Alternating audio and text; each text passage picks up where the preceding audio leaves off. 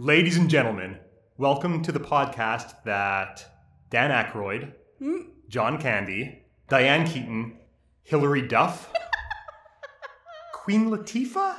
Oh yes, actually, I think you're Right? right. I think you're right. All of them don't want you to hear this. Yeah, they do not want you to hear it. Because it's monkeys and playbills. Yay! And we're talking about Steve Martin's Bright Star. Oh, welcome everyone. I'm Jillian Willems. And I'm Paul DeGurse.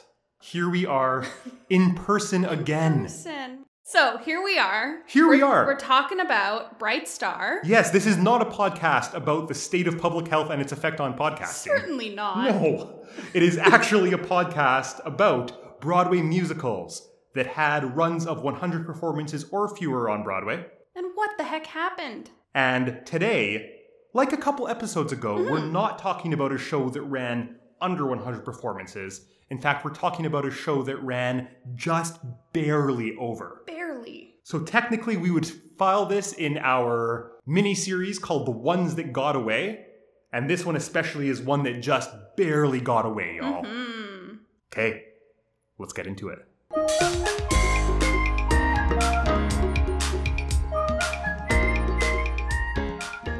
Previews began at the Court Theatre on February 25th, 2016.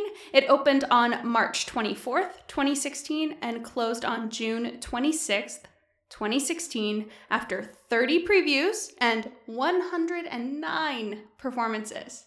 And even that was only due to significant financial help from its creators, including Steve Martin, including Edie Brickell, who is Steve Martin's co-writer in this, and including Paul Simon. How does Paul Simon tie into all of this? You'll see in a second. So let's give it a shot. Oh my gosh. Bright Star is so cool. One of the things I love most about Bright Star is that it is not based on a movie or a TV show. It's not a revival of a musical. It's not even based on a book or anything. It's based on a real life event that occurred. This wild event where a baby was thrown from a train in a suitcase and survived and was saved and just became a person who lived a normal, fruitful life. Yeah, in another world, that would also be the beginning to the importance of being earnest. Right. I never thought we would find a connection there, but here we are. Yeah. This story was so crazy that an American folk song was written about it. And it kind of floated around as American folk songs do until it was picked up by noted bluegrass and folk artist Steve Martin. And that's not even facetious. That's just a thing that we can say. But for some people, this might be their first introduction to that fact. But we can get into that more later. Him and collaborator, noted alt folk artist Edie Brickell, who had been collaborating on an album. And they wrote a new folk song about this case. Sarah and the Iron Mountain Baby? I think that's correct. Sarah Jane and the Iron Mountain Baby. Yeah.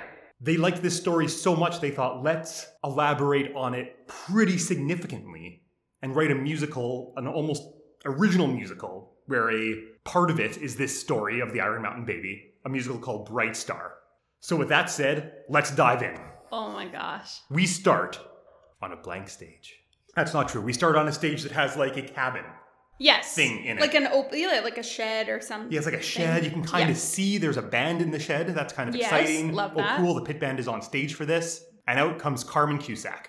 And she sings. She sings the best song in the show right off the top, in my opinion. Oh, this song is great. Maybe it's also because it's the first one I became aware of. Right, sure. Because this was the Tony Awards song. It is. But she sings, "If You Knew My Story." This whole cast of people come out and the vocal arrangement is incredible and it's a rousing anthem. It doesn't actually tell us anything of what's going on other than it establishes that Carmen Cusack here is going to be the main character. This is her story. Yes. And her character's name is Alice Murphy. Yes. So from there, you're going to have to help me out, Jill, because we have two different timelines going here. And I can recall both stories, but I can't always quite remember, I don't think, where they bounce back and forth. So If You Knew My Story takes place in present day. So we've got 1945. Correct. And 1925. So If You Knew My Story is in the 1940s. Yeah, and then we stay there. there. Yes. And then do we meet Billy Kane? We do. We meet Billy Kane. He's a young man. This song's got a lot of earworms. There's going to be a lot of bits. Yeah, totally. Here.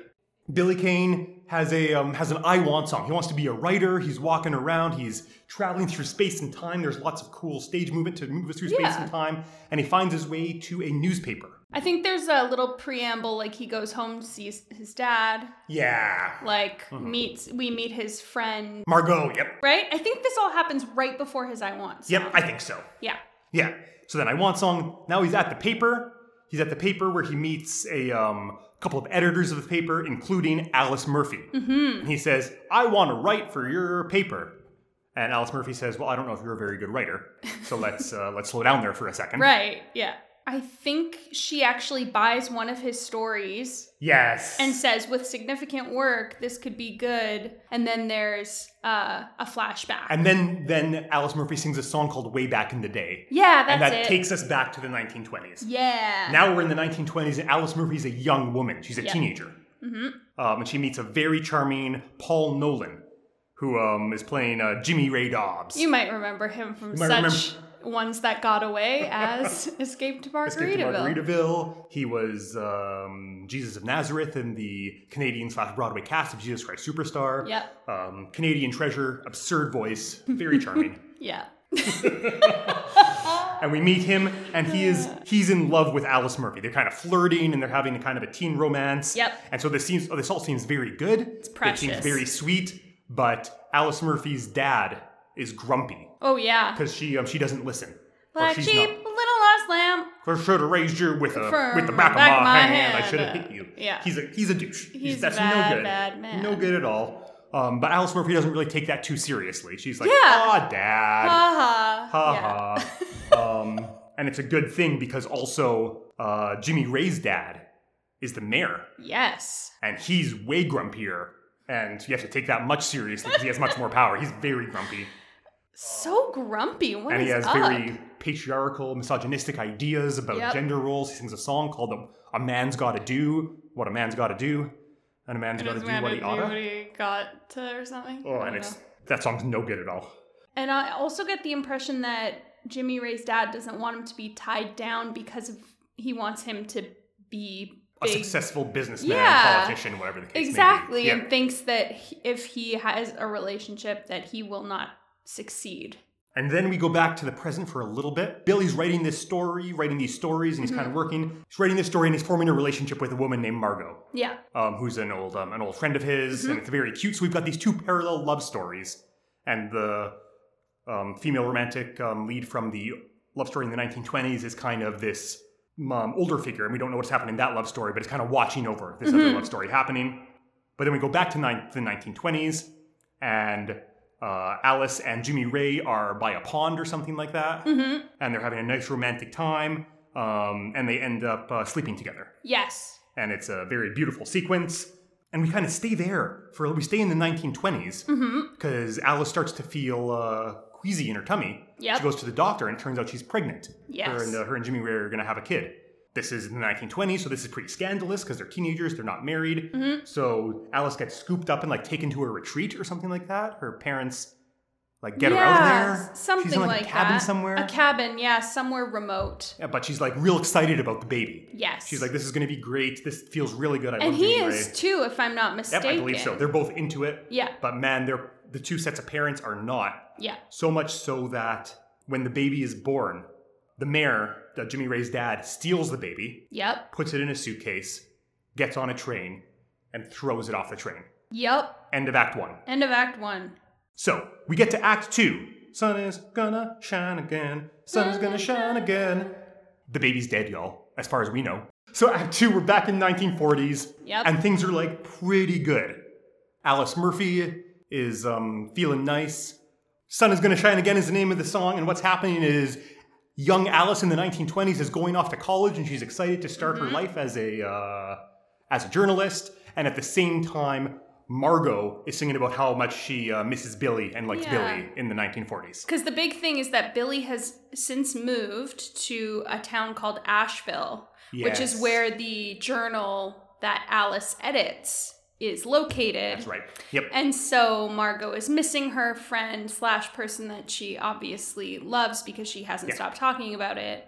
So then we're continuing to time jump back and forth. We settle in the 1920s. Oh, Jimmy Ray's dad, the mayor, is sick.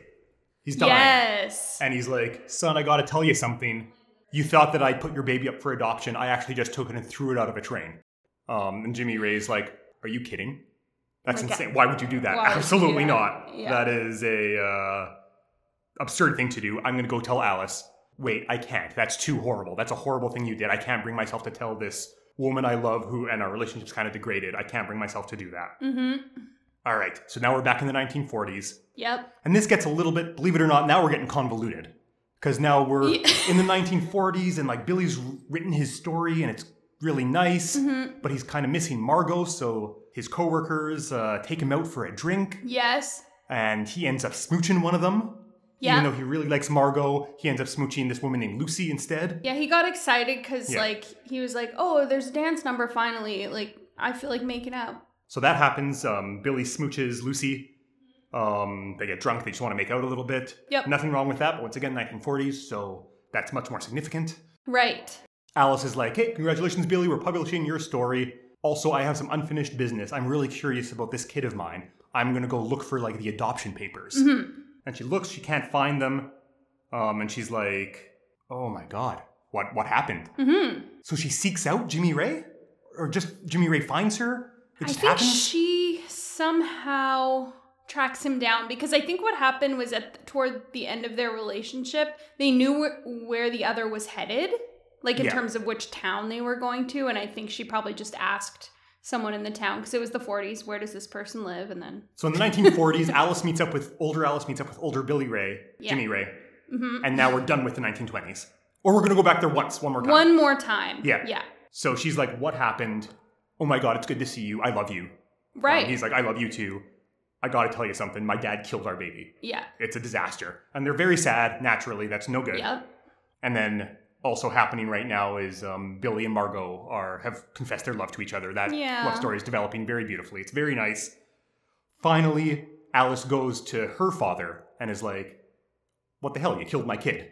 Right. And he's like, I'm really sorry about that. That sucked. She's like, yeah, that did suck. He's like, okay. I feel deep shame. I think he says something along those lines. He says much more appropriate amounts of shame than I expressed there for something as horrible as that. Which actually surprised me. Yeah.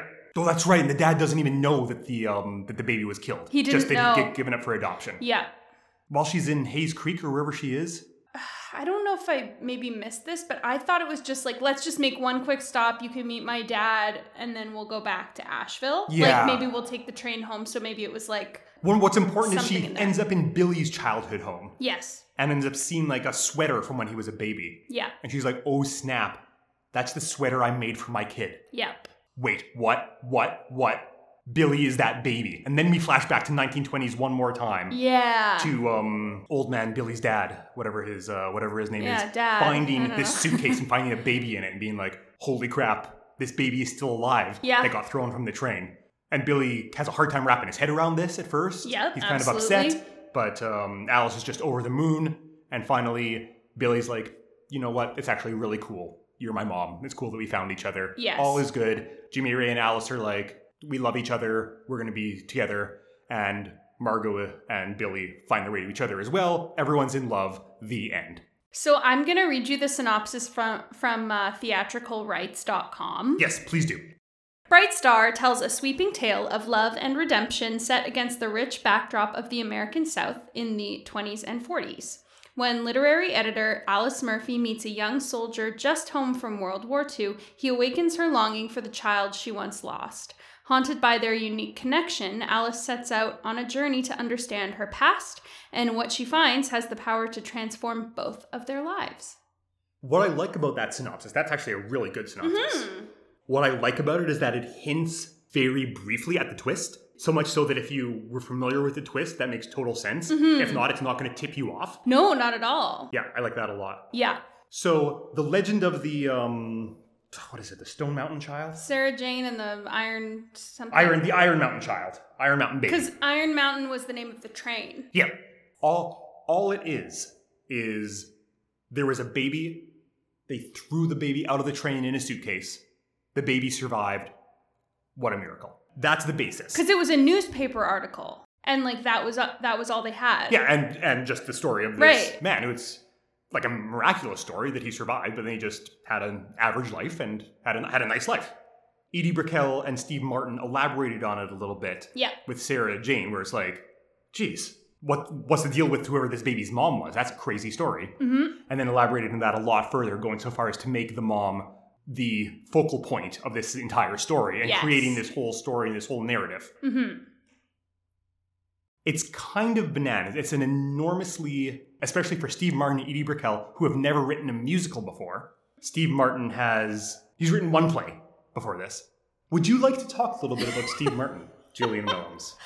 I thought you'd never ask. I believe you and Mr. Martin have a history. Is that correct? I wish. So I, like many a millennial, know Steve Martin mainly from the Father of the Bride movies and also kind of from the Pink Panther movies, but I never actually watched them. Slightly embarrassed to say, as someone who loves old SNL and all of Steve Martin's movies now, that I first became familiar with him with Father of the Bride and even Cheaper by the Dozen. Yes. First and foremost. Yeah. Okay. So I've never watched a full episode of SNL in my entire life. Are you kidding me? I'm gonna murder you for saying that. Jeez. I've never, like, top to bottom watched it. So, and I'll tell you why. Okay. Obviously seen Best of this person and Best of that. Because, it's hard to, like, completely avoid SNL. No. You can't really do that. It's like Drake. Yeah, absolutely. So I haven't seen a full episode. And so for the longest time, and by longest time, I mean until 2 days ago, I thought Steve Martin was a cast member on it in early days. Really? Yeah, I literally thought, because he was in so many of them. And he's such a legend of those early days. Exactly, that I was like, oh, he must have been a cast member early days, like Gilda, all of that. That's so funny. Yeah. And he basically he was like an honorary cast member. Right. But he was never on staff there, no? Correct. So all this to say, my experience with Steve Martin has been maybe sort of the backwards experience from a lot of people. I was going to say, so how'd you fall in love with him, if not that? So Father of the Bride. Yep, great movie. And then also his music. That's so fascinating. Yeah. So I was on a folk kick for a while around 2010. And I got really into folk music and was trying to find everything I could. Yeah. And I was re-listening to some music from my childhood that my dad liked. We were listening to Tom Petty and Edie Brickell. And so in researching Edie Brickell again, going, oh, what's she been up to? I stumbled across this album, Love Has Come For You. Really? In 2012 with Steve Martin. And I was like, I can't believe it. How have I lived my entire life knowing Steve Martin and knowing Edie Brickell, but not knowing that they had made music together? And that Steve Martin he's not just a celebrity who dabbles in music. Mm-mm. He's an accomplished banjo player and he's got a real passion for bluegrass and folk music and does it well. So that was my relationship with him. And I didn't even realize, until a couple days ago that he was never on SNL So permanently. you're the target audience for this musical. I totally am. Because this musical is composed by Steve Martin and Edie Brickell. Yep. And once again, at first glance, you're like, oh, wow, what a bizarre vanity project. Totally. But it's Steve Martin comes to play as far as being a composer goes. Man. Exactly. So, in terms of his career, obviously he started doing stand-up and writing for a ton of TV shows. And then that kind of transitioned into... I got the impression that he focused on stand-up and then he was like, okay, I'll keep playing my music. But he didn't seem to really, switch gears until a little later in life. Yeah.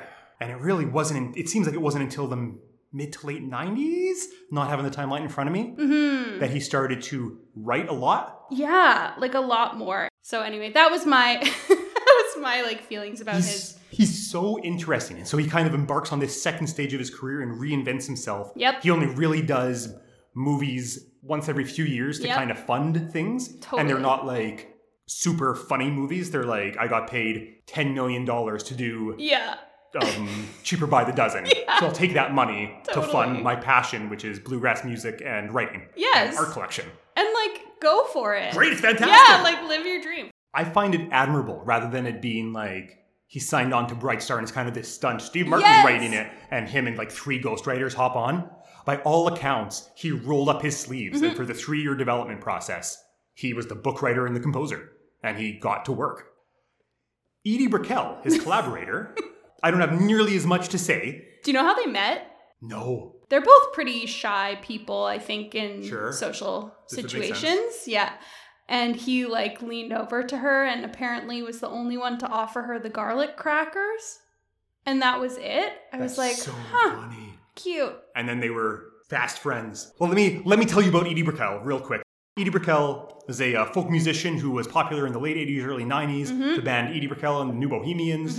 Quite nice, as you said. Lots of nice music. She's very skilled.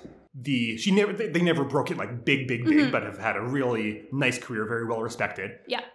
And the New Bohemians were playing on SNL when Edie Brickell saw Paul Simon in the audience and like fell in love, true love at first sight. And like she tells a story about how she fell head over heels and like forgot the words to the song. Oh and, my God. And they continue to be. Paul Simon and Edie Brickell are partners, are romantic partners, are together. Wow. Brickell and Martin write this album. They're like, this was so fun. We should write a musical. I'm not sure what the impetus was. I can't find what the impetus was for them to tackle Broadway. But they decide, let's write a musical.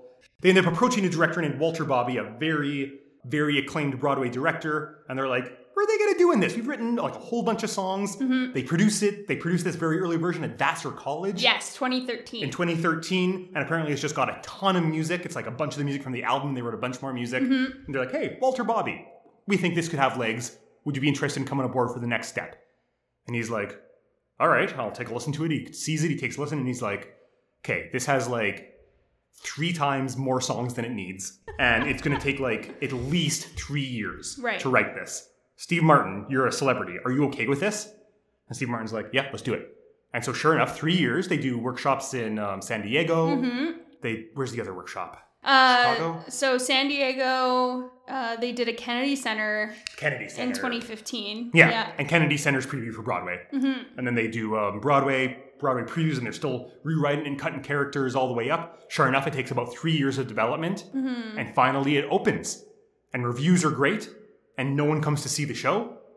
They get to the point where Steve Martin and Edie Brickell and Paul Simon are all pouring their own money into it to keep it alive until the Tonys, with the hope that they'll get a Tony boost out of it. Steve Martin starts appearing randomly at the show during intermission. He'd come on and do like an entr'acte with the band where he would just play banjo. It was very frustrating though, because Steve Martin would appear and the audience would go nuts, but he wouldn't tell the producers when he was going to come. Right. So they couldn't friggin' promote it. They had to get butts and seats. It just was like, so it's kind of this thing of like, come see Bright Star every night for the week, and Steve Martin will probably be there once. And finally, it underperforms at the Tonys. It's in this absurd Tony year that we've talked about a few times now. Yep. And it posts closing and ends up closing just over 100, like 109. And then the cherry on top of the cake is there now exists a junior version. Does there actually? What on earth happens if they don't throw the baby out of the train? I don't know. I think it's probably just shorter. Premarital sex and baby killing are pretty essential parts of this story. I know. Right? But it's... That's so funny. Apparently there's a school version, so I don't know. I'd be interested to see what the changes would be. Well, that's all the context you need for this show. Thank you for your patience, generous audience. It's very fascinating. A very deep dive into an obscure part of Broadway history. Is this show any good, though? Let's find out!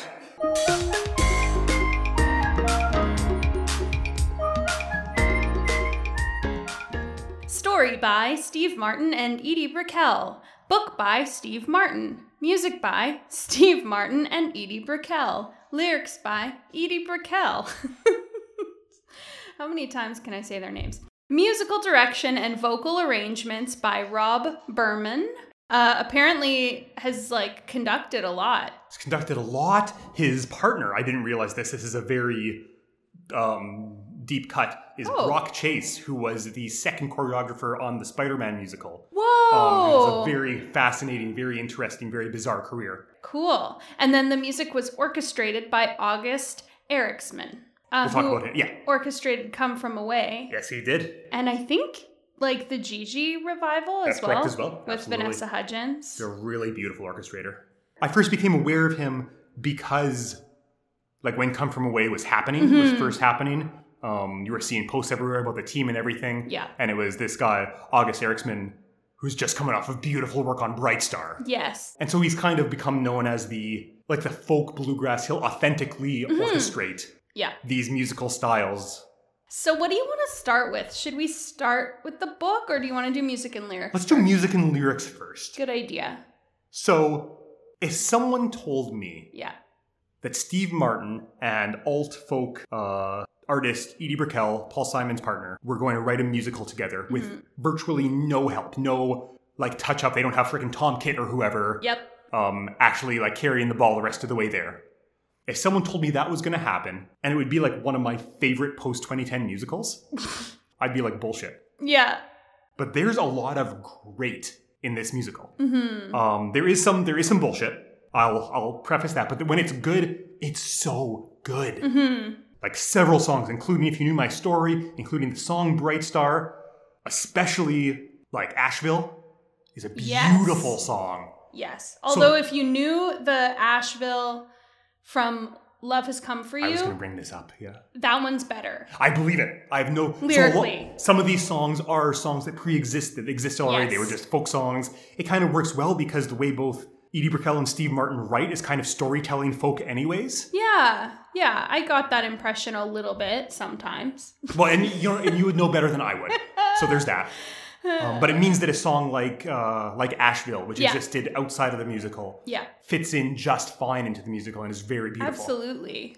I think the other thing that's really wonderful about the music is that it is, as much as you think, oh, all these songs kind of sound the same, they actually really don't. They stylistically are very cohesive. I think the music really works well in that sense. I agree. It's cohesive. It's beautiful. I think where the music doesn't work well is when it's clear that someone sat down and told Steve Martin and Edie Brickell, whether it was Walter Bobby or whoever, told them, okay, now you've got to write a song that accomplishes this action. Right. Yes. Now we need a song where the dad and the son fight. We're going to start here. We need to end in this emotional state. Yes. Get us there. Especially egregious of a song that doesn't work is the song that the Mayor sings. The Mayor and Jimmy have this song called A Man's Gotta Do. And it is a slog to even get through. God. The melody is kind of clunky and doesn't really flow. The lyrics are obvious to the point of kind of almost cringe when I hear them. Yeah. And even where with most of this, the actual bluegrass style just has so much lift. And it's so exciting and so beautiful and expansive. And it's two musicians who really know what they're doing. With this song and a few other songs, it just feels heavy and clunky. You know what I mean? Ugh. Couldn't agree more. So that would be my big criticism is when it works, it's almost like a Spring Awakening Duncan Sheik thing where it's a pop songwriter who's been able to take the best parts of pop music and translate it to a musical theater context. And when it's at its worst, it tries to function as like a really... a musical that's using the songs to move through action. And it's very obvious that the songwriters aren't comfortable doing that. Yes. Or just, haven't had to do it before, so they just don't even know how. Yeah. I have a couple things that I noticed. One thing I noticed is that, and this is a very folky bluegrass way to end a song, but is to like, let it resolve. Yeah. And it's over. Or like it really slows down. There's no build to the end of any of these songs. No. There's no big Broadway finish, which I'm not going to lie, I felt really ripped off by. Knew My Story was a perfect opportunity to do that. Or Sun Is Gonna Shine Again. Like, I wanted bigger. I wanted more. Absolutely. And it's like, am I supposed to be anticipating the next thing by breathing with you at the end of this song? Or am I supposed to clap for you now? Yeah. The history of and the execution of Broadway buttons is an extremely fascinating thing. And I would say it's a great call that's one of the reasons I don't think this show was able to find more success with something as simple as people didn't know they were having a good time because they didn't clap enough, you know? So true. I just live for that. Right? Like I live for a sustained... A big old button. Absolutely. 8 bars at the end. Yeah.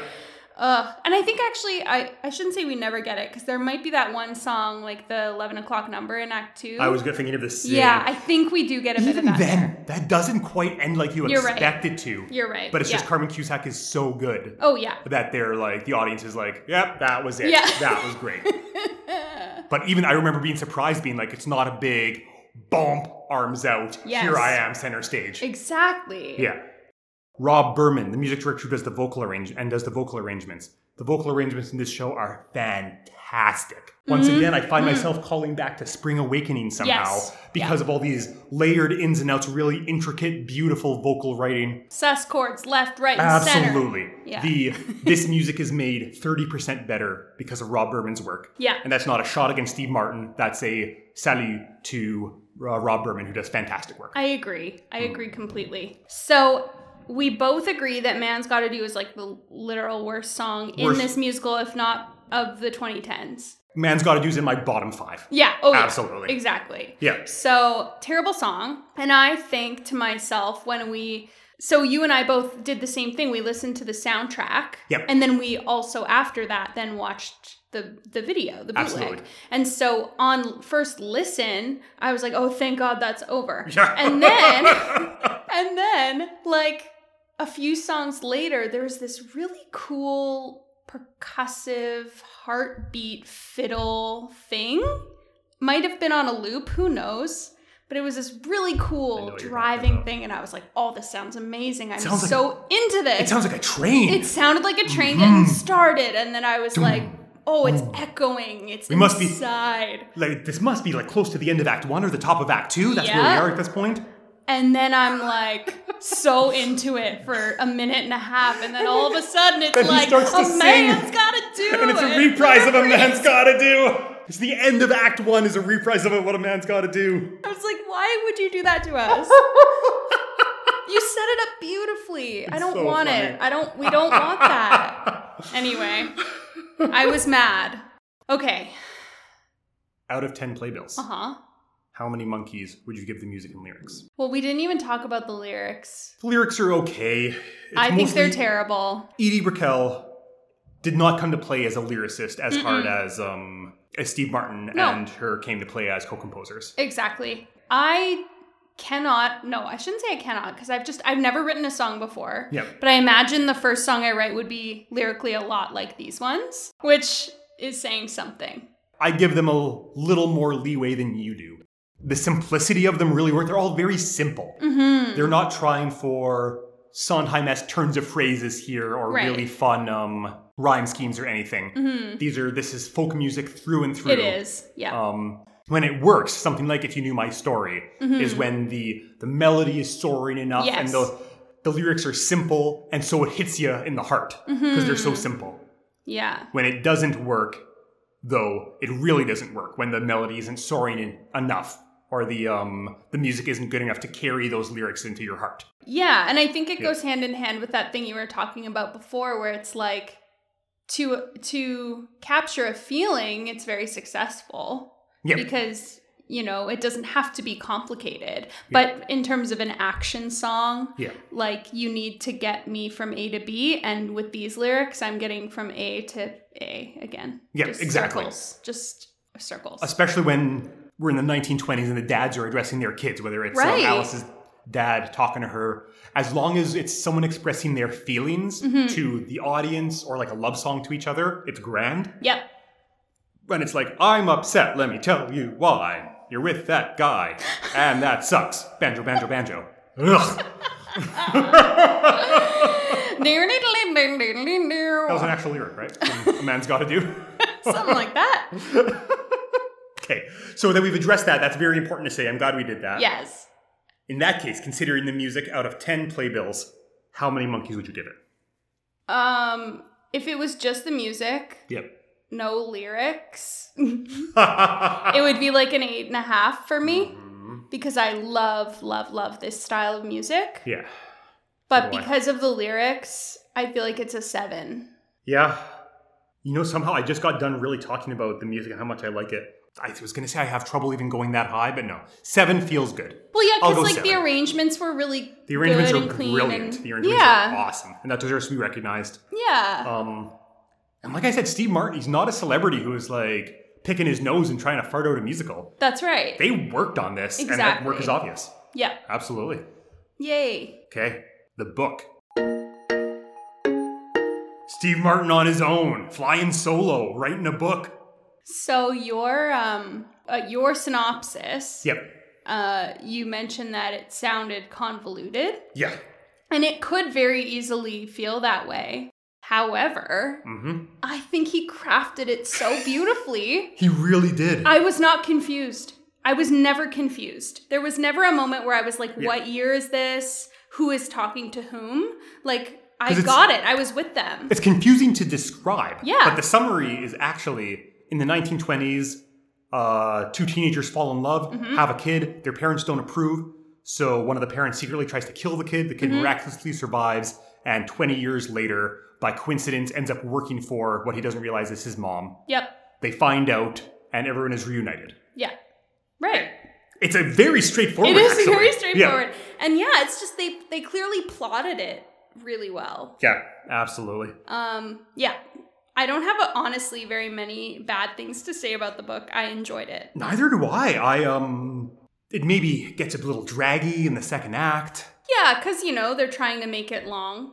I think there might even be a one act in here that's more charming. Ooh, maybe that's the school version. Yeah, I would do the school version then in a second. Junior. Like there's some stuff in Act 2 that's got to go. We know Small bright star. Small bright star. Young bright star.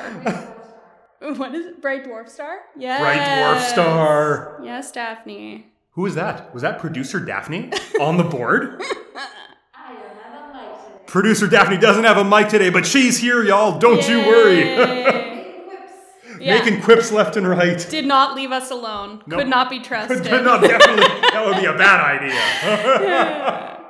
Yeah, you know what? I just love Steve Martin, and I just pictured him writing everything as I was listening to it, which made me love it so much. There's a great Steve Martin joke in the first act. Oh, which one? Where Billy's written an article, and he brings it to the paper, and he's like, what'd you think of it? And one of the editors is like, it was extraordinary. And the Billy's like, really? That's great. And the editor's like, sorry, I spoke too fast. It's extraordinary. Yeah. And I was like, oh, that's a classic Steve Martin such a dad joke. It's such a dad joke. Also, I learned about Steve Martin that he only became a dad for the first time in 2012. No kidding. So he was like 66 or 67 when he had his first kid. Wow. So he was not father of the bride for a long time. No. He was not cheaper by the dozen. Oh, that's brilliant. Yeah, no, I agree. It's a nice book. I enjoy the book. Absolutely. I think you're right. It would be great as a one act. Yeah. And then when I was watching the production, the music was made better by this book. 300%. Yeah. I think by this book and by, we'll get to it next, but by really smart direction and choreo. Because I watched this show and I had a grand old time. Yeah. I would say for the first time, my enjoyment of the show was increased by a good 30 to 40%. Because you usually, and I think that's probably more the case for a lot of people, but I usually, I'm listening to the music and I'm really, I view everything through a music lens so hard that my opinion that's based off listening to a show is usually pretty close to where it's going to land. But that wasn't the case with this one. Not at all. Man. Should we mark this book? Yeah. Okay, Paul. Out of 10 playbills, how many monkeys are you giving Steve Martin's book? See, after saying all that, I think it's just going to be a 7. Oh, all right. Like, I'm comparing it to, like, some of the Pulitzer Prize winning musicals and books from musicals that we've gotten. It's not outstanding. Let's not be, like, there's no great, this is not Tony Kushner. You know what I mean? We're still, it's functional. I wouldn't have guessed it was Steve Martin. I would have guessed it's like a functional hired gun who put together a good book. Right. You know what I mean? So for that reason, I'd say 7. Okay.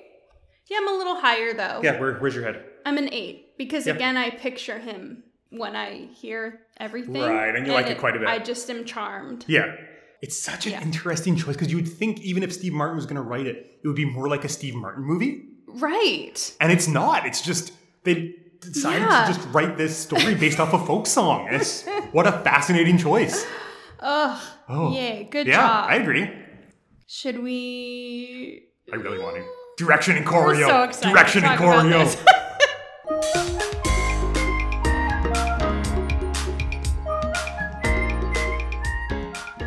Directed by Walter Bobby. You have probably heard of Walter Bobby, Yep. but you probably, like me, couldn't place him. I was watching this and I'm like, geez, who's the director? It seems like he knows what he's doing. Yeah. I wonder what else he's directed. And then I looked it up. And then you're like, oh, that guy. Yeah. So what has Walter Bobby done? So he was an actor. So he did the original production of Grease in the 70s. And he did that for 8 years. He was in Chicago. Before that, really fascinating. He's in the 92 Guys and Dolls revival doing Nicely Nicely. Such a good production. That's so fascinating. And I think there's video of him singing Sit Down, You Rockin' the Boat That's on so YouTube. funny. I mean, just an incredible director, performer, very intelligent in terms of his knowledge, and also the length of his career, I think, is very, it translates beautifully. But we can talk about that more He later. directs and does the stage adaptation for Footloose, which That's is a right. really smart stage adaptation. I love his resume. It was choreographed by Josh Rhodes, who did the choreo for Cinderella in 2013. I saw that as well, right? And I wasn't surprised when I found that out after watching this. Neither was I. Yeah. Yeah.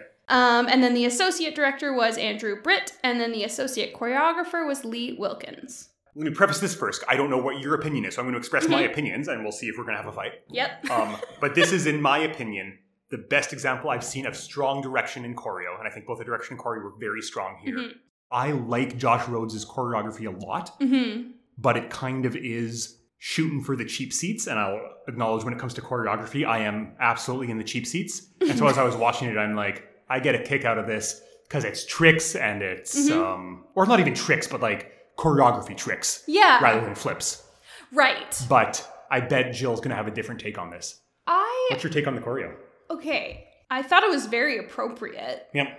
Like, I thought it was smart in that way. I thought that there was that nice mix of we are a group of people that all know the same routine and we're having fun doing it versus, oh, here we are embodying the feeling of this scene as the ensemble, which I love. I love all that. And the ensemble's in play a lot. They are. And that's my favorite thing, I think. In a very Spring Awakening way. It's kept on coming back. Like, how is Bright Star so similar to the original Spring Awakening production? Now that you're saying that, I wonder, because Josh Rhodes would have been probably late 20s or early 30s. We just looked at his resume. He would have been still performing at that point. Yeah, I Broadway. think so. Or at least starting to make that transition from performer to assistant choreographer, because that was Drowsy time. And I think they were around the same time. They absolutely are. So it is possible that he would have seen Spring Awakening and been like inspired by Bill T. Jones's movement. Like, just like it was very clear that Rob Berman was influenced by the vocal arrangements. Yeah. Like, I don't think that's unreasonable to assume that. Okay, the other thing that I like, and this might get into a bit of the direction too, was it felt as though Walter Bobby and Josh Rhodes were like two people but sharing the same brain, which is such a beautiful thing to see come to fruition in this way. Like, it was a beautifully done staging / choreo mix of things. I couldn't agree more. Yeah. Absolutely. And I like not knowing where one ends and the other begins. Yeah. That's exactly what I like as well. That's we're on the same page here. It's very obvious it was a very functional team. And I was going to call out the staging specifically even more than the choreo. Yep. There's some brilliant staging moments, whether that's Walter Bobby or whether Walter and Josh deserve co-credit on that. Yep. If I had to guess, because this team seems so functional, it probably was a collaborative I would guess, work all around. To call out the design a little bit before we get there, because it relates to this. The main set piece is this big platform that the band is on, but it has a pretty big playing area in the front, but it can be moved freely around the stage, which is I love it. Awesome. They've figured out some way to provide power to the band while still having the platform move freely around the stage. And there's a couple of sequences that are not quite choreo, but their staging choreo comes in and out, but they're just brilliant. The Bright Star song, which is Billy's I Want song, and it's to give the illusion of traveling. They just keep on friggin' moving this platform everywhere. And it's so functional and so good and gives so much momentum to the song. Mm-hmm. The ensemble work in that song is so great. It's awesome. The choreo. It's very pedestrian, which I love. Exactly. Yeah, like you watch anything we've done together and you'd be like, oh yeah, that's a Jill thing. Like, she loves it. In that sense as well, the opening number, If You Knew My Story, where they virtually don't move at all. Yeah. But man, it's a functional opening number because the movement they do is strong, is powerful, and serves the this kind of opening prologue so well. Mm-hmm. We've got passengers and you kind of seem like they're maybe on a train. You can't tell and they're moving in slow motion. And then they hit a beat where the song proper starts. Yeah. And they all jolt like they've been on a train. Mm-hmm. And it's so fucking good. I love it. It is so fucking good. Yeah. Oh, man. It filled me with the joy of theater like I haven't been filled with her in a long time. Yay. Yeah. Yeah. I loved it. I wish I could have been there in person, you know? Absolutely. Yep. Should I talk about the curtain call? I have a surprise for Paul. So, Paul, tell everyone what you did as soon as like the final button happened. The final button of the show happens. I go, all right, that was a nice show. I've got my notes. I'm ready for the podcast tomorrow. I've done some research. Sounds good. I'm going to watch Drag Race now. Yeah. And I turned off Bright Star. With like probably 6 minutes left. 6 minutes left. Yeah. But that's button, wrapped up, everyone's in love. Yeah. That was Bright Star. Thank you very much. Right. I get here not an hour ago. I get to recording. So I, unlike Paul, decided to watch to the very end. And I am so glad I did because I had heard rumors that Steve Martin and Edie Brickell would show up. No! Because I knew Steve Martin appeared at intermission, so I watched the intermission and he didn't show up. No. So they, I guess that day, just showed up at the end of the performance and came out for the curtain call. Well, okay, so I'm sitting there and I'm like, hey, that guy's why is he wearing a linen suit? No one's been wearing linen this whole show. And then I was like, oh, that's Steve Martin. What the heck? Whoa, there's Edie Brickell. I was like, is that the vocal arranger? Like, it was like the whole team. Was it closing night? Well, and then I was like, was it closing? Because then I saw some bouquets, but then I was like, those look fake. I don't know. It was very confusing. Very interesting. Yeah, so they did like a full clap along, singing, curtain call, whatever they decided to reprise. I can't even remember. Like one of the songs from the show? Yeah, it was, I think, a song from the show. I couldn't hear because everyone was screaming and clapping. That's so funny. Yeah, and so they were there for like the whole last like 5 minutes of the bootleg. What? Yeah, doing various things like, showing off the band, clapping for the band, taking bows awkwardly. Yeah, I've got to go back and watch it. You should just watch the last couple minutes. I will. That's so funny. It's very strange. I had no idea. Yeah. So I felt weird about that. Will that factor into your rating? I'm going to ignore that. Very good. Yep. For the rating. So that will be ignored in the rating. We'll be considering the direction in the choreo, but not until Steve the Martin's final button of the song. Of the choreo. That's it. That's all I want. Okay, the only thing I'll say is that there was some weird lantern acting, which I wasn't super sold on. Mm-hmm. I was like, I don't really understand it. It just looked silly from our perspective, but I think maybe in person it wouldn't have been as weird. Fair enough. Yeah. One thing I was going to shout out was I think Carmen Cusack was really charming, has a charming kind of gangly way of executing this choreo. Mm-hmm. And if I forget to mention it when we talk about performances and I'm gushing over her, then I mentioned it now.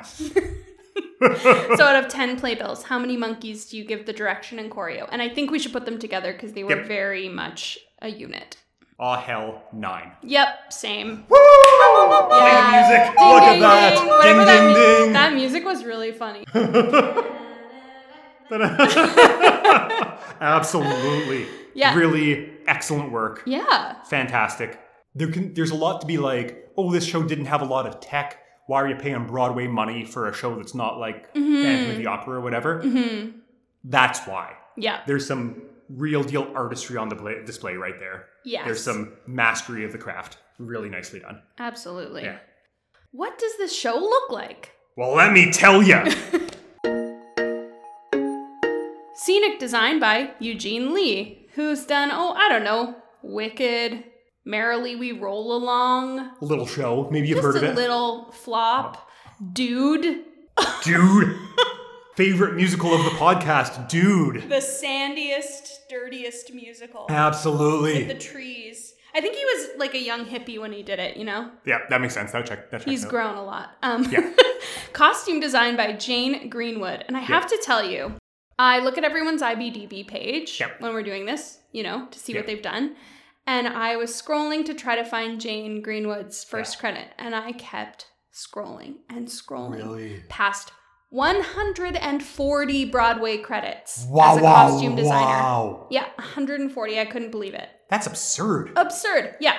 So she does a lot of plays, so tons of costuming for plays, but, you know, the occasional musical here and there. So she did She Loves Me in, I think it was the revival, or the second revival, and then $1 Million Quartet. A career starting in 1963. Yeah, just goes on and on and on. Wow. Yeah.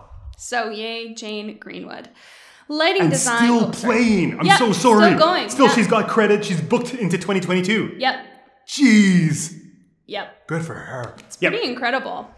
Lighting design by Jaffe Weidman, who did lighting for Charlie and the Chocolate Factory and also Dear Evan Hansen, which is some pretty neat lighting, actually. Yeah. I really liked it. And there's good work in this as well. There's nice lighting in this. Sound design by Nevin Steinberg from Hamilton. And I'm very excited because the boot that we watched is actually a really nice boot. It's a good, I feel ready to talk about the sound design. Yes. Yeah. So Nevin Steinberg did Hamilton, Hadestown, and then most recently the Tina Turner musical. That makes sense. Yep. Yeah, absolutely. Hair and wig design by Tom Watson from Wicked and the Into the Woods revival. And then makeup design by Tommy Kurtzman, who did the Fiddler revival and also the prosthetics and makeup for Mrs. Doubtfire. Is now that we've mentioned wig design, is now the time to mention it? Now's the time. Dear idol of the podcast, Paul Huntley, passed away. Legend of both Broadway and of movies. Mm-hmm. Did a ton of wig design for any movie that was shooting in New York. Yep. As well as for Broadway. Legend, we've talked about him several times on this podcast. Yes. Passed away, and it's worth taking time on our little piece of the North American entertainment scene here to raise a glass and say, Paul Huntley, you were a legend. Excellent work. Thank you. Thank you. Thank you for what you gave us. He didn't work on this, though. Yeah. No. He did not work on this, and he also did not know us. Yes, and also we had no connection whatsoever to him. So let's talk about the design. You've mentioned the sort of shack thing that's on wheels. And it's awesome. I've tried to do this in shows a couple of times. Mm-hmm. Most significantly on the show we worked on together on Charlie Brown. Yeah. We wanted me on this kind of platform playing piano. Because it takes a pretty significant amount of technical consideration to be totally wireless on a platform. They do it so well here. It's a five-piece band, excellent five-piece band, like two guitars, bass, drum. I think it was 9 pieces. You're probably right. And they sound great, and there's several times when they're being spun around the stage. Mm-hmm. It's so tactile, it's so real. Yep. It's because it's these folk instruments. Obviously, they're amplified because we're in a Broadway theater. Mm-hmm. But there's nothing that's being played that needs to be amplified. Yep. So you get the feeling that this is just a living room band. Oh, totally. And the set design serves the sound design in a really nice way. So yeah, I can't say enough good things, obviously, about the moving platform, which is kind of the main set piece. Yeah. What else is there? I'm a fan as well. Yeah. There were a couple like smaller pieces, a bookshelf here and a desk there, but they were always moved by cast, and then they were always interacted with, which is the literal best. Yeah. Because then you're like, oh, every set piece has a reason for being there, and every person has a reason for moving it. And it all worked so well together. There's a great moment. Usually when you're trying to do a car and you don't want to actually build a car, you'll bring in like a steering wheel mechanism to like sit on the ground. Right. And it's fine. And sometimes like whatever. It looks kind of goofy. Yeah. In this one, they sat their 2 characters down who were going to be driving in the car, and they just gave the one guy a steering wheel not attached to anything. Yeah. And he held it in front of him. And that was it. And it looked awesome. It looked so good. It was way better than the car in Bonnie and Clyde. Exactly. That's exactly what I thought. Absolutely. Yeah, I'm a fan. I also really liked the wigs. Yeah? I noticed the wigs. Did you actually? I didn't notice the wigs. That's so cool. And I normally don't, but I really noticed them. And the costumes as well. Like very clean, very...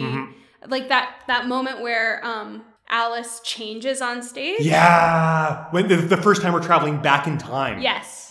She goes from being her newspaper editor to a much more simple kind of teenager dress. And it's the cast. She's walking through and singing this song. Cast members are stripping clothes off of her. And you're like, what's going on? Are we going to do a quick change on stage? Or what is this? And it's just underneath. She's got a much more simple dress. And it works really well. Yeah, it's so good. So I love that. Nice lighting design. Yeah, really simple. Yeah. Very beautiful. Simple but not subtle. Right. When things are sad or angry, the lighting tells you.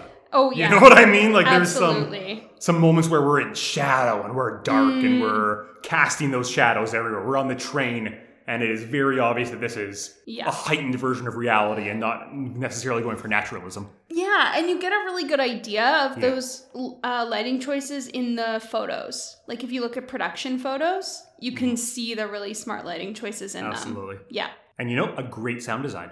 So can we talk about that a little bit? Because Yes. I think this is, like you mentioned, the first time we're actually maybe able to make any judgment on the sound. Yeah. Because the bootleg we watched was really well captured. Yeah. I love the sound design more than I love the cast recording.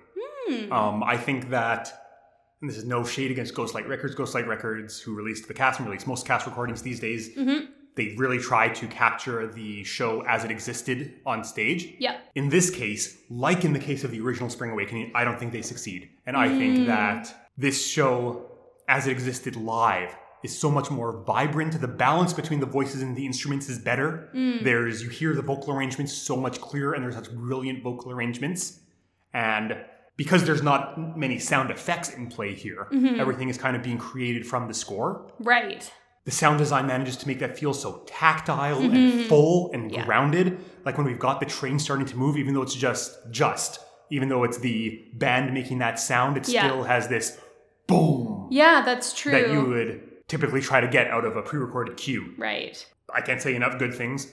Yeah. What about you? I'm talking a lot. I'm babbling. No, I don't have a ton of experience like in knowing what to listen for. Sure. So I know when I like it, and I definitely liked it here. There's no question, hey? And again, like it was immersive Yep. in a way that I think, like the way that the direction and choreo went so seamlessly together, it just felt like each design element that like added just made it a bit better. Absolutely. But like, we don't necessarily know who's responsible for what made it so good.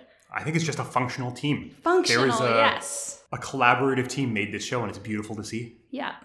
What could be better, which is the scene where they're by the river and they sleep together, and all the cast members are walking around them. Yeah. Was once again like super Spring Awakening. Super. Oh yeah.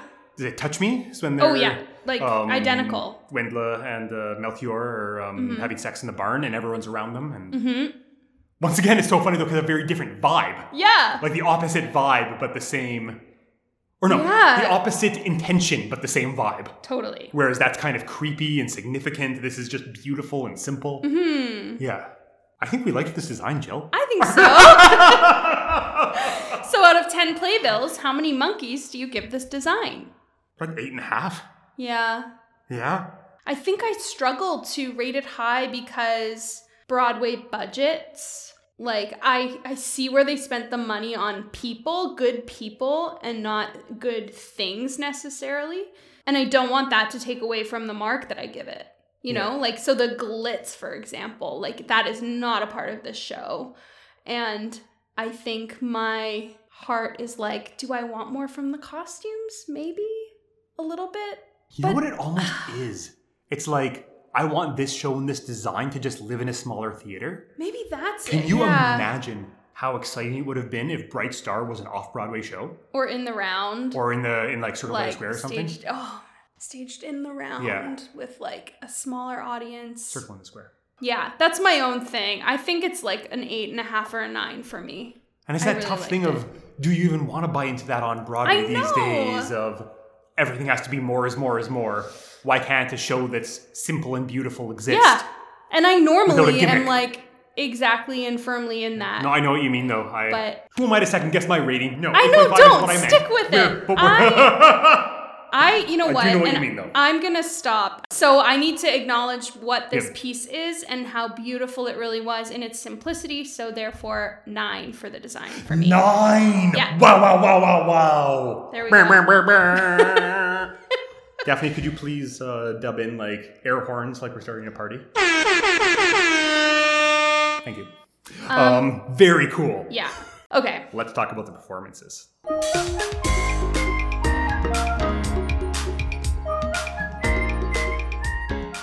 We've got some players. We have a Broadway debut. Yeah, a surprising Broadway debut. A hell of a Broadway debut. A hell of one, in the sense that I did not even know it was their Broadway debut. I was surprised as well. So Carmen Cusack. Is the star of this show. This is Yeah. You would call this a Carmen Cusack vehicle, even. Yes. It is apparently was her Broadway debut. I had no idea. I thought she had been on Broadway for 20 years. Right? She's had a very respectable professional career. Yes. Sat in both a tour Alphaba and a Chicago Alphaba Yep. on Wicked for a long time, and then some other stuff on the West End. Mm-hmm. But this is the first time she's found her way to New York, which is absurd. And she was, okay, so this was 5 years ago. Yeah, She was 45. good for her. That, I mean, And she emerges fully formed. She's like well, yeah, I mean, the she's like a experiences, great diva. that's just it. Yeah. I think the previous professional experiences are why she is so seasoned without having been on like the traditional, like the actual Broadway stage. But Well, she's been a workhorse. She's Yes. done Alphaba for years. You know what I mean? And not on Broadway, but like on the tour where right, where it's like the same drive for 48 hours, then get up and hit Defying Gravity. It's actually and then way drive for another worse. 48 hours. Yeah. Tours suck. Yeah, But exactly. they're also amazing. Yes. But they suck. I am madly in love with Carmen Cusack. I thought she did Ooh. fantastic work. I think her voice is exceptional. I think she sits in this style so well, so much so that I Yes. was like, geez, is she like, the reason she doesn't have any Broadway credits, was she like a folk performer? I actually wondered about, Yeah. does she have a country album I don't know about? If she does, it's not something she makes super publicly known. It's Right. mostly her stage career is what you can find, Right. but sings really well. And I loved her performance. I thought she's charming. I thought she was kind of self-effacing. There's like a little Mm-hmm. bit of, especially when she's like teenage Alice, she's kind of Yeah. self-conscious in a really charming way. Carmen Cusack is 10s across the boards for me. Mm. And we'll get to the Tonys. I don't think she was robbed because the person who won the Tony this year was Yeah. extremely well deserved. Yes. But I think in any other year it would have gone to Carmen Cusack. Yeah, I actually agree with that. I think, though, and I'll say the thing because I have to name You say, it. you say it. It's very valid. I was We were feeling talking about really this before. insecure about saying this. Nope, you should say it. It's but I'm very going to valid. say it. I disagree, but I support it. I loved her acting. Yeah. Loved it. I thought she was energetic when she needed to be, grounded Yeah. when she needed to be. Loved her acting. Yeah. I thought she was pitchy when she got into the like beltier stuff. It's a hell of a sing. It's a big sing, and I go like, if I sang Elphaba for however many years Yeah. that she did, I wouldn't come out unscathed, Like I might dig in harder in places. Also, than if we're I need to. speculating that this was closing night, which it might have been, Sure. there's some emotions in play. Carmen Yes. Cusack was with this for all 3 years of development. Yeah. This is just as much Carmen Cusack's show Yeah. as it is Steve Martin's and Edie Brickell's. Oh, absolutely. So there's some to actually have That's to go on true. and live that moment throughout the whole show. That is true. That's a hell of a thing to do. When we talked about how when Carolee Carmello gets really emotionally invested in a moment, she somehow finds like the center of everything as a way to act and sing through it successfully at the same time. Absolutely. I think Carmen Cusack's performance had a little more abandon, Yeah. which then kind of leaves you open to being pitchy in some ways. I think that's what is going to make Carmen Cusack great. Though I think that kind of reckless abandon Yeah. is what is going to make her an incredible star as she enters into this next part of her career. Yeah.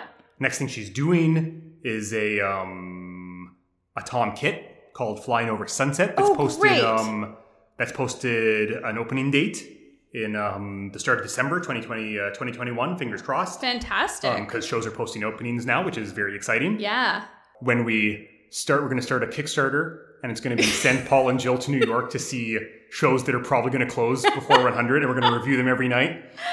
Would you pay money to have us do this? Would you fund our vacation? Yeah. Let us know. Okay, David was like, I don't want to go on a trip where we just see bad musicals. Like, he was all bitter about it. I was like, fine, you go see whatever you want, and we'll go see. Okay, well, tell him to suck it up. We're taking him on a trip. Yeah. It's going to be us and him and Allie and Daphne, and we're going to have a very nice time. I So I don't know what to tell you. You can pick one show, you know? Like, he can pick one. He's going to have a nice time. He'll be fine. Oh my God. Honestly, as long as we see Music Man with Sutton Foster and Hugh Jackman, I think he'll be happy. Because he likes Wolverine, he told me. That's a new thing I learned about him. And so for that reason, you think he would love to find out that Wolverine is a very accomplished musical theater performer? I think so. Oh, God. Okay, let's talk about their other performances. Yeah. Other than Carmen Cusack. Carmen Cusack, this is very much Carmen Cusack's show, but there's a couple of other performances, and most of them are really nice. Yes. The other performance I really, really like is AJ Shively, who plays Billy, who plays Alice's son, estranged son. I thought he's awesome. His voice is gorgeous, and his acting was just right on the money. He's another one. He's not this isn't his Broadway debut, I don't think, but it's close to. Mm-hmm. Like, he's barely done anything before this. Yeah, he did La Cage. That's right. So he had a bit of a break. He was probably doing a tour. Doing regional work or finding his way in London or something. Mm-hmm. He's the other standout for me. Yes.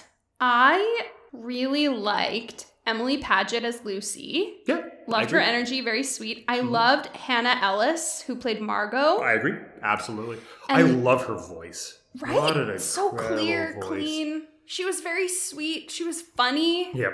Yeah, honestly, the only performance I wasn't crazy about was the guy who played the mayor. Yeah. Paul Nolan does very nice work. A little underwhelming, maybe.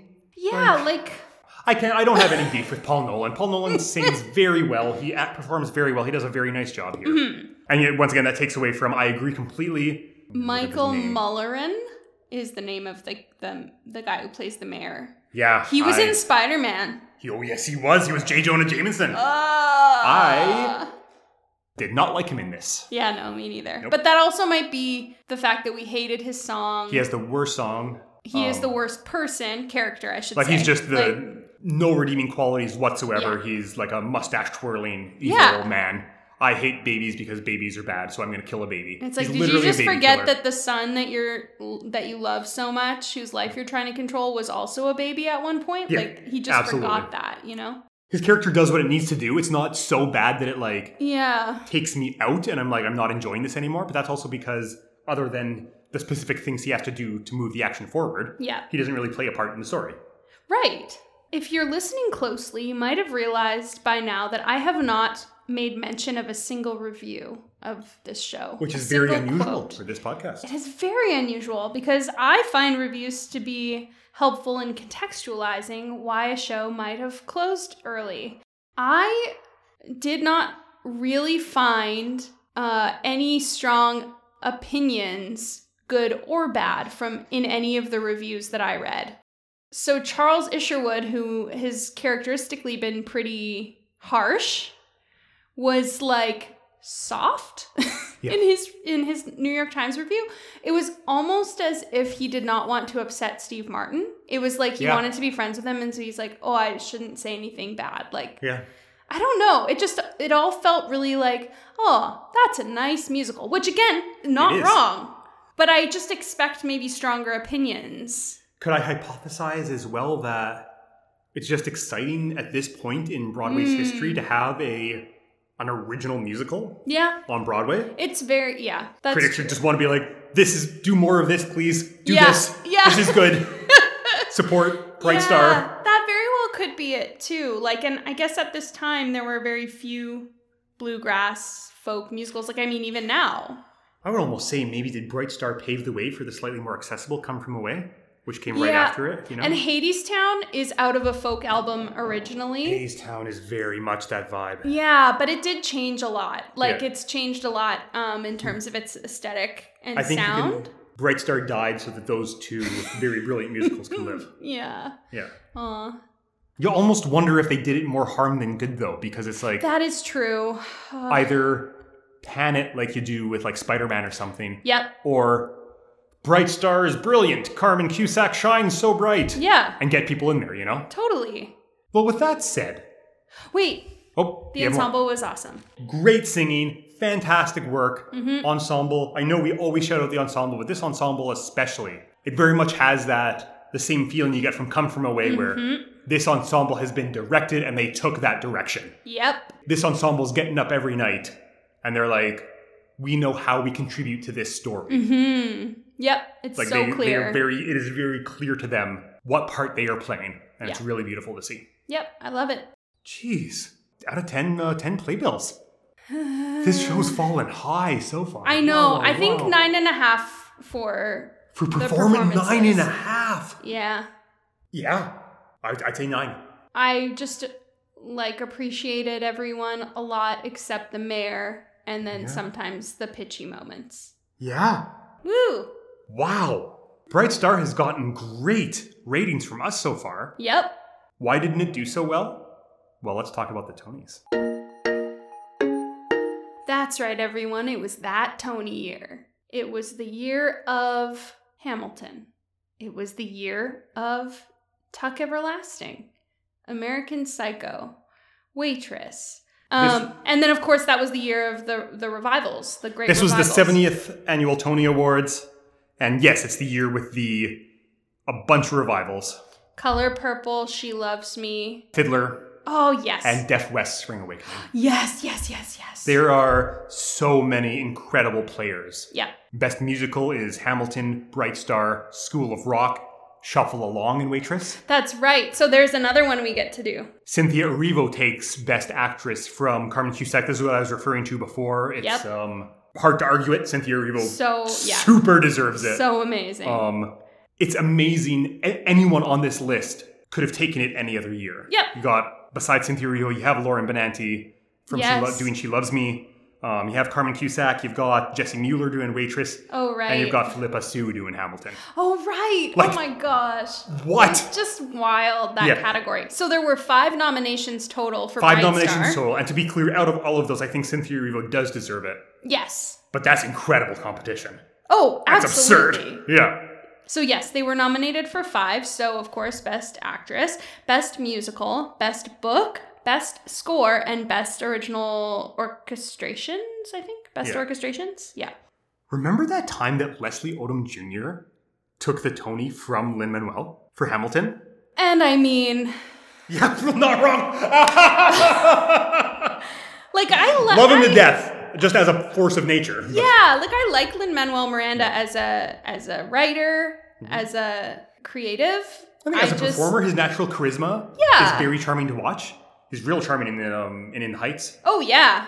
Adorable. Yeah. But Leslie Odom Jr. was just remarkable in that show. Everyone, I've tried to talk about the In the Heights movie twice on this podcast now. Producer Daphne keeps on cutting it out because she believes it will date the podcast. So I'm going to make one more attempt. Did you like the In the Heights movie? Text us, please. Yeah, I hope let me Producer know. Daphne leaves this in. Did you cry for 50% of it like I did? Cool. So yeah, that was that Tony Crazy year again. Tony Awards. So the narrative that I choose to believe here, because this is a nice show. I liked this show. We both like this show. There's no question of that at this point. The narrative that it seems like unfolded is this is an original musical with no star power other than Steve Martin writing it, but Steve Martin's not appearing in it. Yep. Well, or so we thought. Yep, totally. But yes. So it has a hard time finding its footing on Broadway. Steve Martin and Edie Brickell and Paul Simon see, oh man, we've spent 3 years of our lives on this, or Steve and Edie have, and Paul's kind of watched this happen, presumably. We're not even making enough money to stay open. Well, let's supplement whatever money we're making with our own money. They end up spending like millions of dollars. God. I've heard the quote, to keep it open until Tony's in the hopes that, basically in the hopes that Carmen Cusack will take Best Actress, I think. Because there's no way they were taking Best Musical. No. Has that ever worked? Because in all of the conversations we've had surrounding the Tonys, I kind of get the feeling that the whole... oh, well, we'll see how many Tonys we get nominated for, or how many we win. And it's hard to say because we don't talk about the musicals that it worked for. That's we don't get to talk about them. That's a good point. Has it ever happened? Has it worked? Like, does anyone, I mean, I'd love to hear from you if you know of times where it's actually been successful as a marketing ploy, like using the Tonys to leverage your sales. Am I crazy? Did it work for Natasha Pierre before, maybe it before did. the Mandy Patinkin controversy shut them down? Yeah. Because it seems like we're always talking about musicals that tried that gambit and didn't quite make it. Yeah.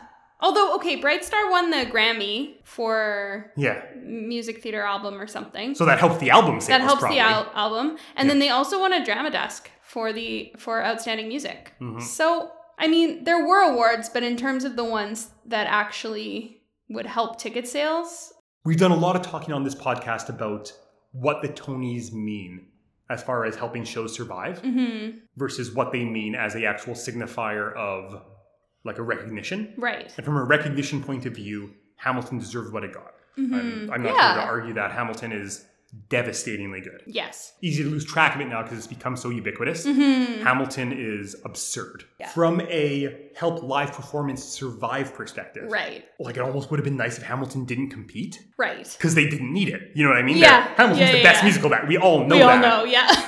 Let's just acknowledge that at the top. Yeah. Hamilton gets special honorary everything Tony. Right. Now, besides them, who won this year? You know what I mean? Knowing that Hamilton devastated everything. Yeah. We've acknowledged that. Hamilton, you're the best. Great work. You've transcended musical theater and pop culture. Great work.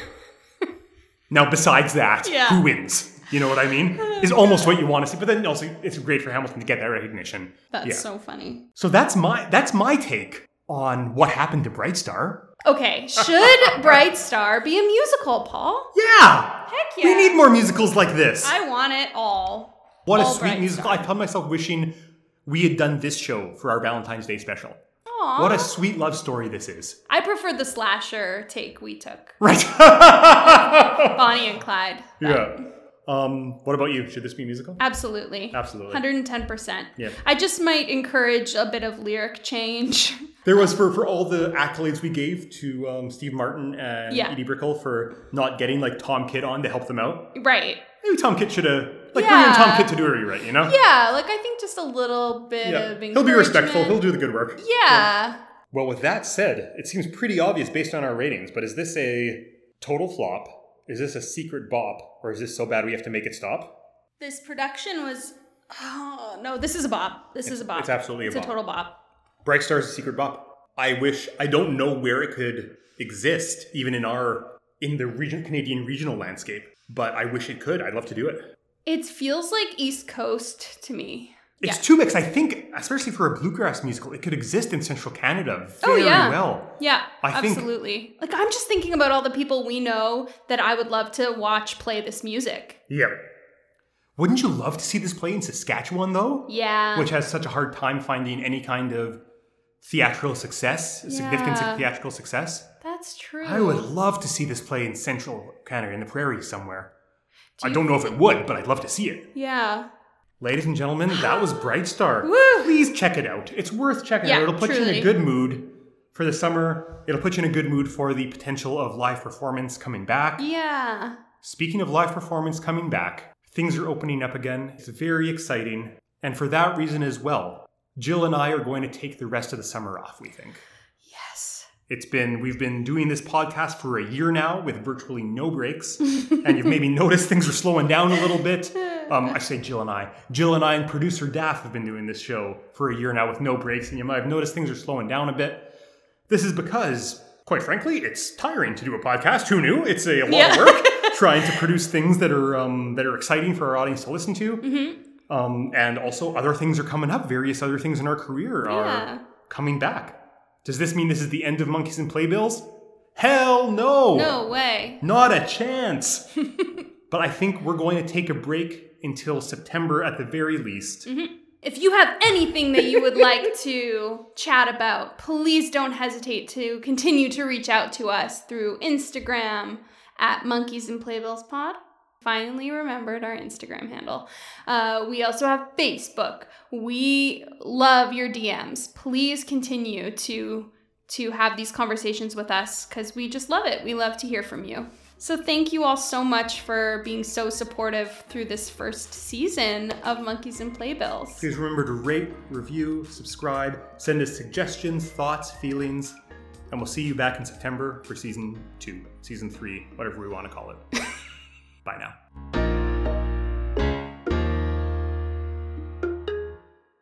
Hi everyone, this is producer Daphne speaking.